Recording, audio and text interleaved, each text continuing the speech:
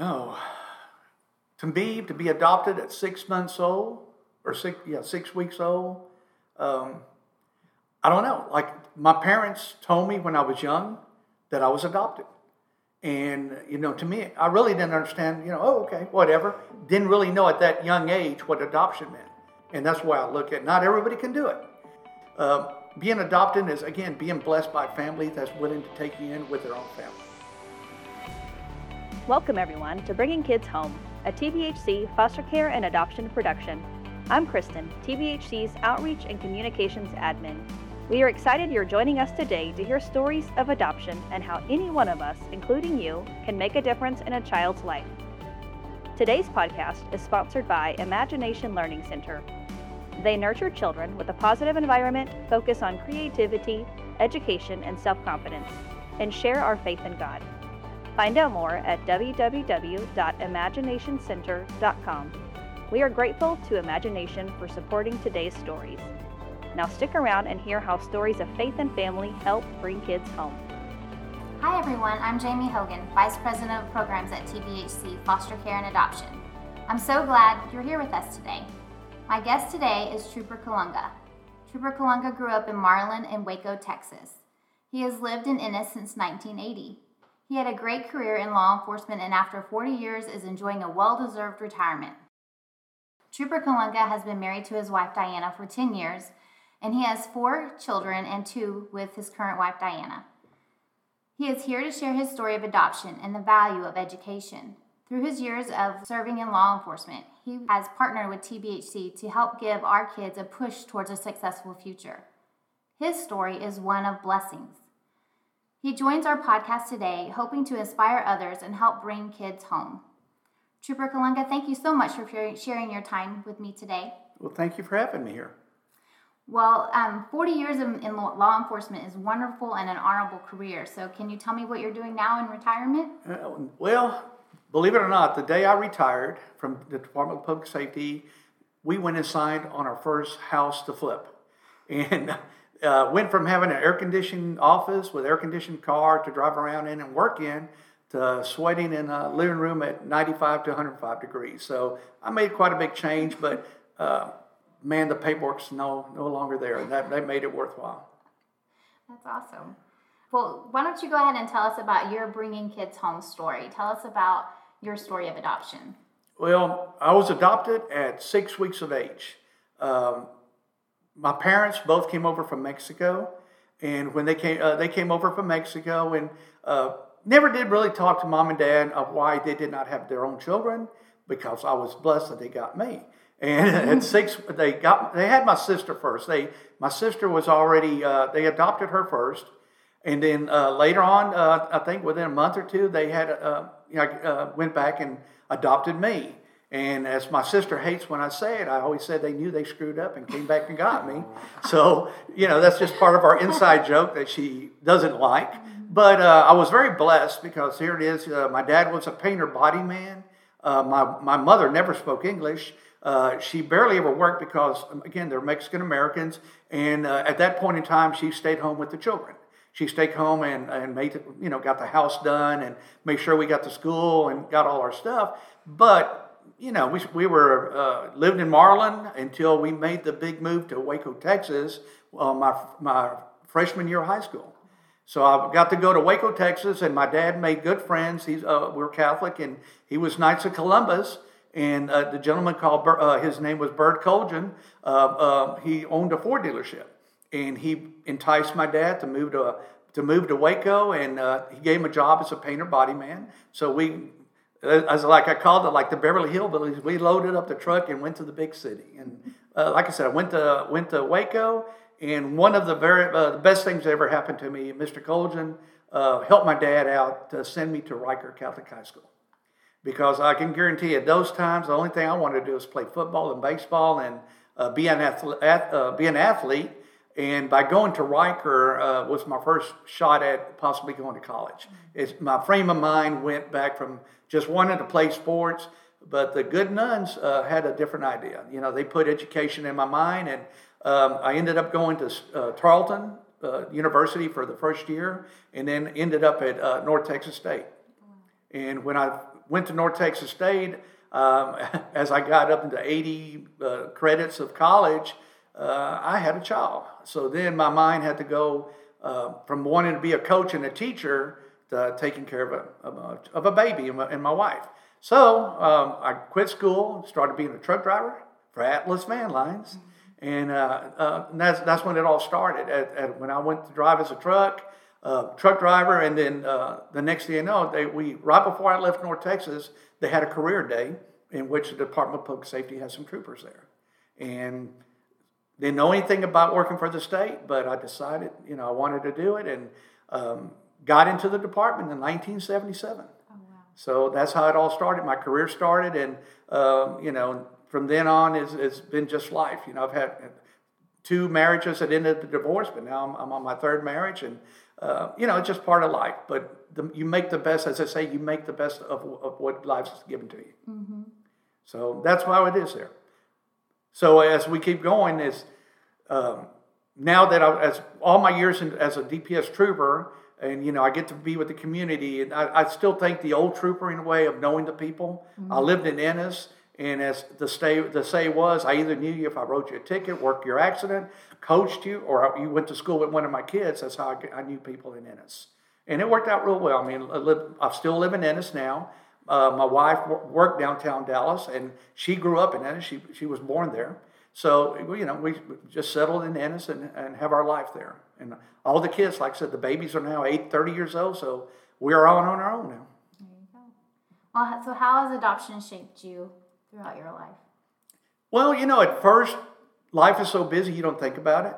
I used to have a joke with my mom that she said, if you found your real mom and she was rich, would you leave us?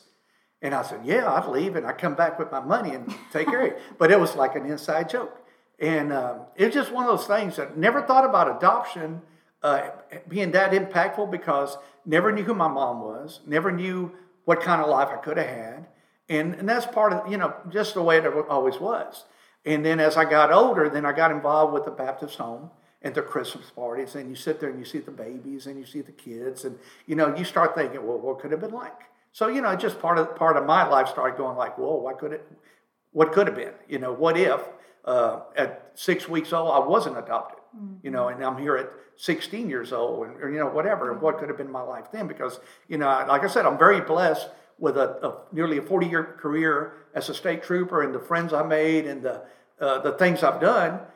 How would that change if I would have gone through the system, and how would that been? Mm-hmm. And I know the odds are against you. So, and then of course, in the field of being an officer, I deal with a lot of people, meet a lot of people, and good and bad. Right. So you know how to work with them, and you know how to work with it. So it's just being an officer, and then seeing the reality of what happens at the Baptist home and how good the kids are treated, and the best they could get. It's what it would sort of brings it out in me to want to do something.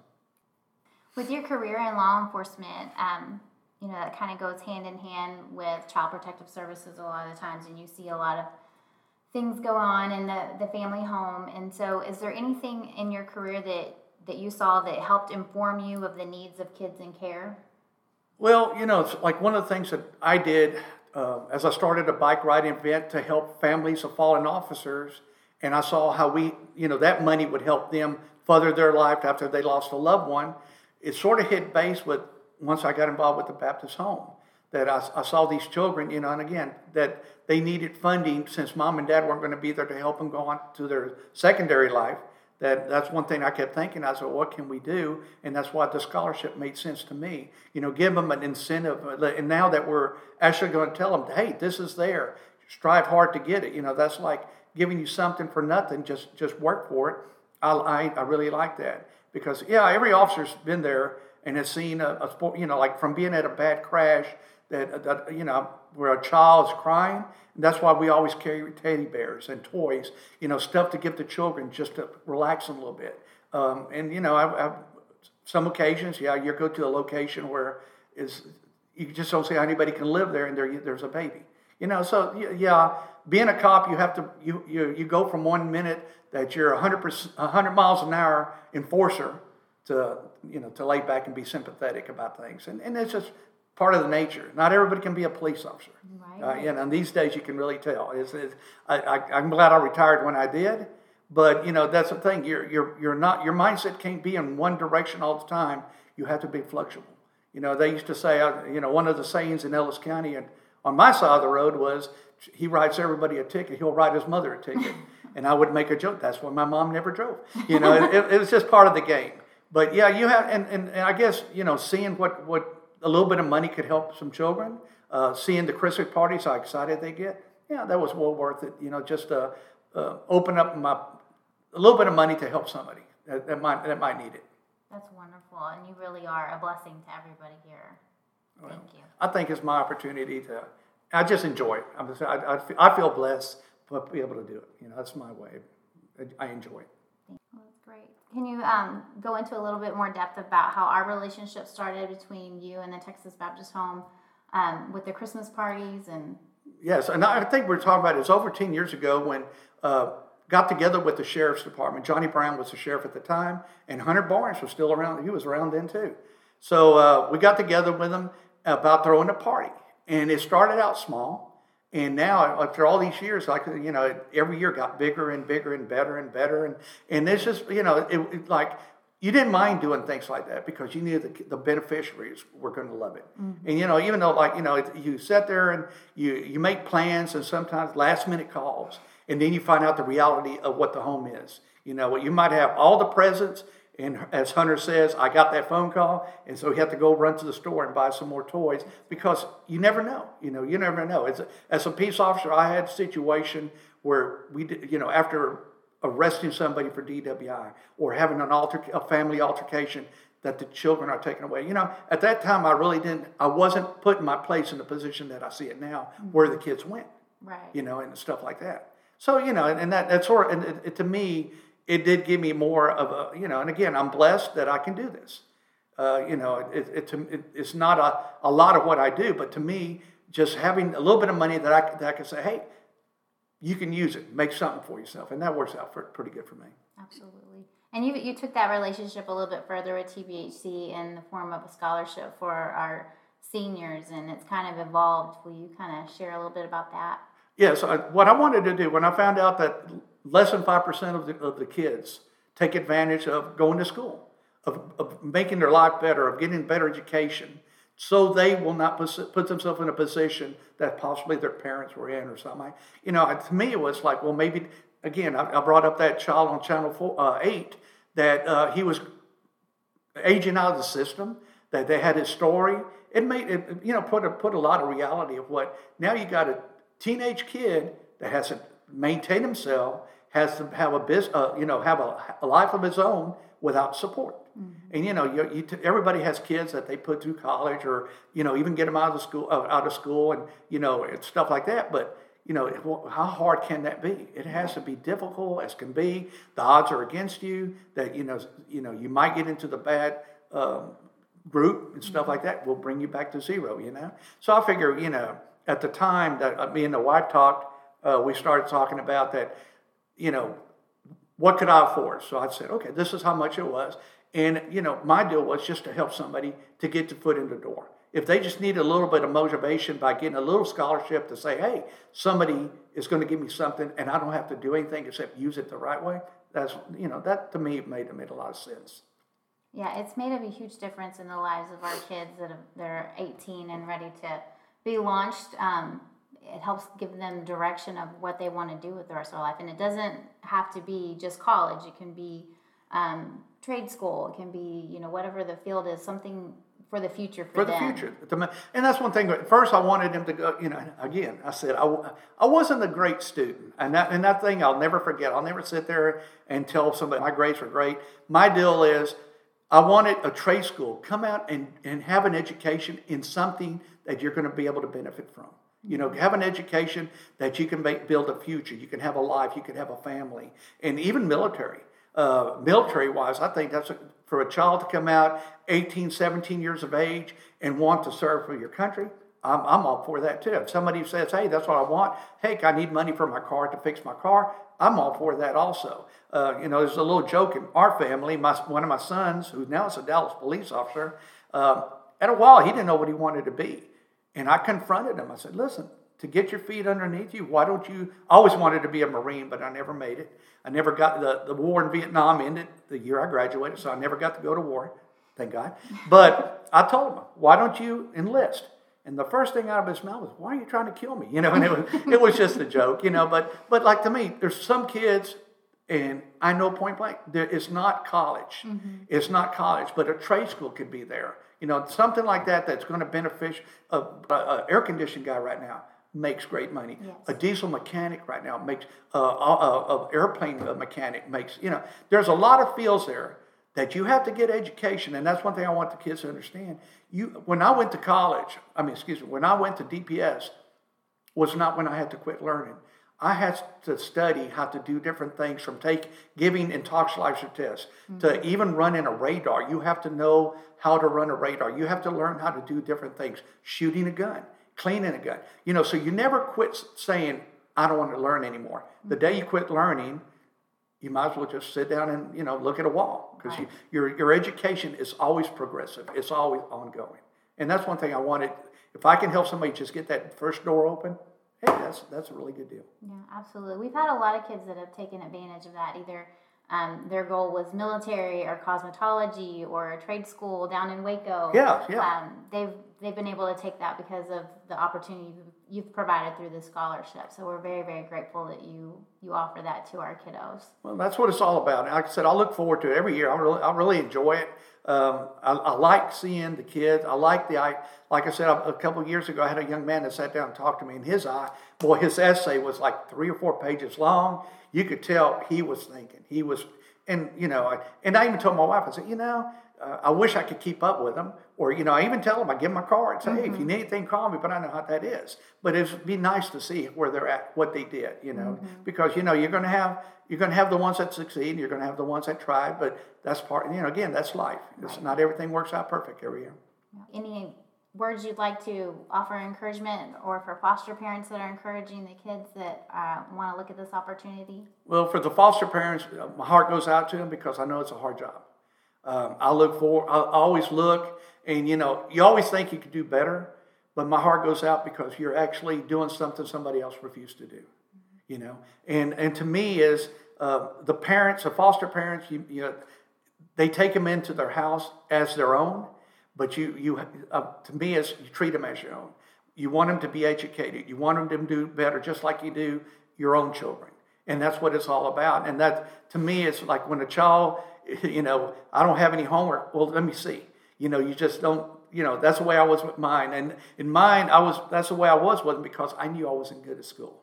I knew my education level could have stopped, and I could have just, you know, like I said, I'm very blessed that I got to be a trooper. But to make sure that these kids come out and use, you know, with the ability to go on and make a life for themselves, that's a hard job, but it's always successful when it gets done. Hi, I'm Laurie Henthorn, Donor Engagement Manager at TBHC Foster Care and Adoption. Did you know that there are over 6,000 children waiting for adoption in Texas today? And did you know that there are only about 1,000 willing foster adoptive homes licensed and available to them? These children are coming from hard places and are needing a place to heal. We at TBHC strive to provide homes where they'll feel safe and loved and where they can begin their healing process. What if you could play a part in changing these statistics? TBHC depends on people like you to help change the course of these children's lives. You could open your heart and home to them, or you could come alongside them and help provide for the parents' training or for specialized therapy for a child through your financial support.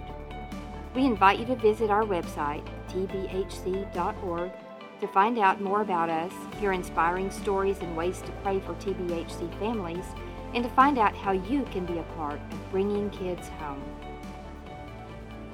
I knew my education level could have stopped, and I could have just, you know, like I said, I'm very blessed that I got to be a trooper, but to make sure that these kids come out and use, you know, with the ability to go on and make a life for themselves, that's a hard job, but it's always successful when it gets done. That's right. If there was one thing that you wanted everybody to know about adoption, what would it be?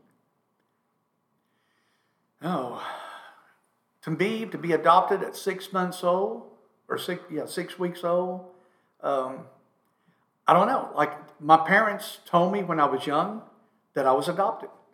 And, to me, I really didn't understand, oh, okay, whatever. Didn't really know at that young age what adoption meant.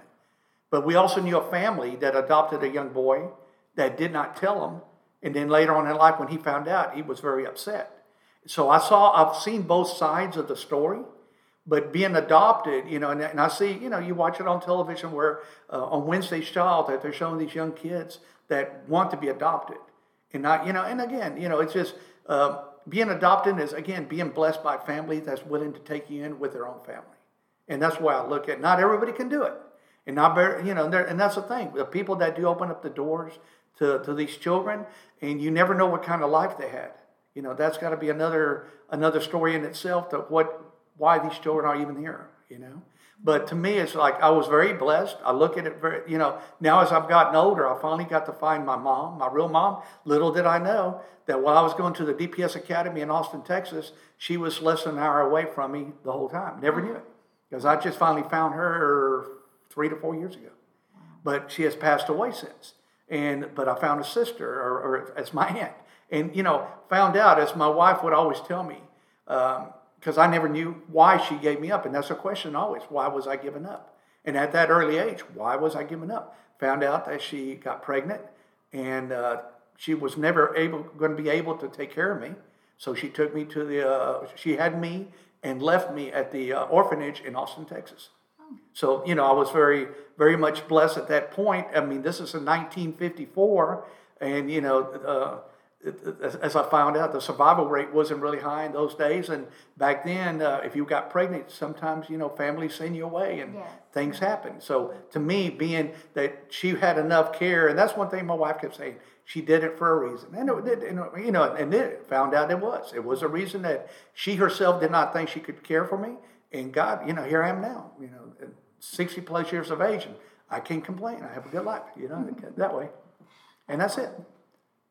So it's a blessing to be adopted. I think I feel sorry for the young ones that do not get there. But again, that's what the scholarship, that's why trying to get education in their mind is to make something of themselves when they're the ones that are going to have to do it. There's not going to be anybody else there. All right, so you mentioned you found your mom 3 to 4 years ago. What sparked that decision to do that? And my life has been full of stories. I always have a good story. But one of the things was that when I first met my wife, Diana, she came to my house, and I don't even know how we got into the subject of me being adopted, but I was so eager to show her my adoption papers.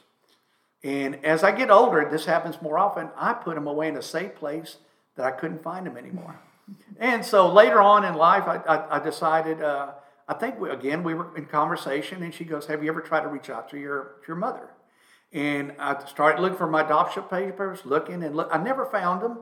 And then my sister told me that we were adopted in Austin, but we went to Marlin, Texas, and our names were put, the adoption took place in Marlin. So I reached out to Falls County. I got a copy of my papers. And in fact, we were headed to visit a friend of mine when Diane got on the phone, and she Googled my mom's name, and she pulled up the obituary. And the first thing she went, oh my God. And I said, what's up? And she looks at, you have her eyes. So everything sort of clicked after that. So my wife's into real estate, so she started looking at names with that last name in the area of where she lived. And she found a couple other names that all matched and this and that. So during the same trip on the way home, we found a phone number and called it. And of course, how do you tell somebody, hey, I'm your sister's son, from 50 plus years ago. And that's what happened. I reached out to her sister. She had 5 sisters. And now there's only 2 survivors. And I got to meet with one of them. We've met at Applebee's. And it was pretty hard because when I first reached out for her, she didn't really want to talk. And I've seen this on another news thing where they had adopted children that tried to reach out to the parents. And there was some of them that were don't call here again. Right. We don't want to talk to you. And that kind of, and you're leaving yourself wide open. You don't know, vulnerable. And then of course, and then in finding her, we got to sit at the Applebee's for hours. And I think we finally had to just get out of there because it was never enough, and what's this? And and of course, from my perspective, I didn't want to go over asking. Mm-hmm. But she was 10, this was the part that really floored me. She was 10 years old when my mother was pregnant. She was in her teens also. And she remembers my mother telling her that she was going to have a baby and stuff like that. And she also remembers the day that my grandparents, her parents, took her to Austin, and she said that what my mother had told her, that they took me to the Catholic orphanage in Austin, and when she had me, they took me out the back door, and she never saw if it was a boy or girl, and didn't even know if I lived or died. And so that's the situation. This is 1950s, and again, she, when we were talking, she just, we right now, she's on my contacts. I call her up, see how she's doing. She's 10 years older than I am. She still lives in the same vicinity down there. And I've met her with her before again. And we get in good communication. Her kids have reached out to me and stuff like that. But again, it's a weird situation, because, we never really got to know each other. But now we're sort of catching up. She's given me pictures, shown me pictures of her family. And, of course, she wants to see all my kids and that kind of stuff. So it's a really neat thing. But again, it's sort of like a family you didn't have, but now you find out you had one, something like that. Yeah. But it was neat. Yeah, we reached out, and like I said, it was, the way it happened was very, like I said, it was sort of like thank God for Google and searching and stuff like that. And that's how it all happened, little by little, and we got to meet each other. And I've heard interesting stories. But like I said, in fact, we're planning another get-together later on this year. The virus sort of kept us all apart, but I want to meet with her again. She makes great tamales, so she wants to come up here so we can make tamales at our house. So that's going to be more of like conversation while you're making the tamales. Yeah. And my sister wants to meet her and stuff. And then I keep urging my sister to meet her family. But see. Her last name is it's like a common Martinez name, that there's going to be several, and she's a little bit more pessimistic. She sort of thinks about what if and that, That's true. And one of my sons also pushed me into do that 23andMe, because not knowing who my family was, medical, and he doesn't know, because on one side I don't have any medical history. So we did the 23andMe, and so that was really exciting. That from her, I'm 16% Indian and Mexican, but yet I got British Irish on the other side. So I don't even know who my dad is, but he was a British Irish guy, So I joked to everybody, that's where the drinking comes in, that kind of stuff. But yeah, it's been real neat. I mean, knowing what I didn't know really opens my eyes. That 23andMe thing, really let me know a lot of stuff, because I would have never known it. Never would have, lighter skin and stuff like that. Okay, where did it come from? Yeah, I think that's the cool thing about that, is getting those connections and getting another layer to learn about yourself and your medical's one thing, but seeing what like my wife is Czech, and she can trace all the way back from the Czechoslovakia and all that. And in fact, her mom just passed away, and we're going through some of the old pictures of where they there's one of them where they first got into the harbors of New York. Okay. I mean, it's really, really neat. But mine is, I never had anything. So yeah, it's really neat to, just go on that route. That's awesome. I'm glad you're getting that connection. Oh yeah. I'm really enjoying it. And like I said, we're having good conversations. She's on my list to call. We have a lot of old friends that we call, and we just, every once in a while, call her up, see how she's doing, see how's it going. Well, we're very grateful to the relationship that we have with you, and we're thankful that you spent the time with us today. No problem. Thank you. Thank you for joining us. If you would like to get in touch with today's guest or any of our previous guests, you can contact us through our email, podcast@tbhc.org. That's podcast@tbhc.org. Leave us a comment, recommend a guest to our show, and give us a 5-star review wherever you listen. And don't forget to subscribe. For more information, check out our website, tbhc.org, and discover how you can participate in bringing kids home.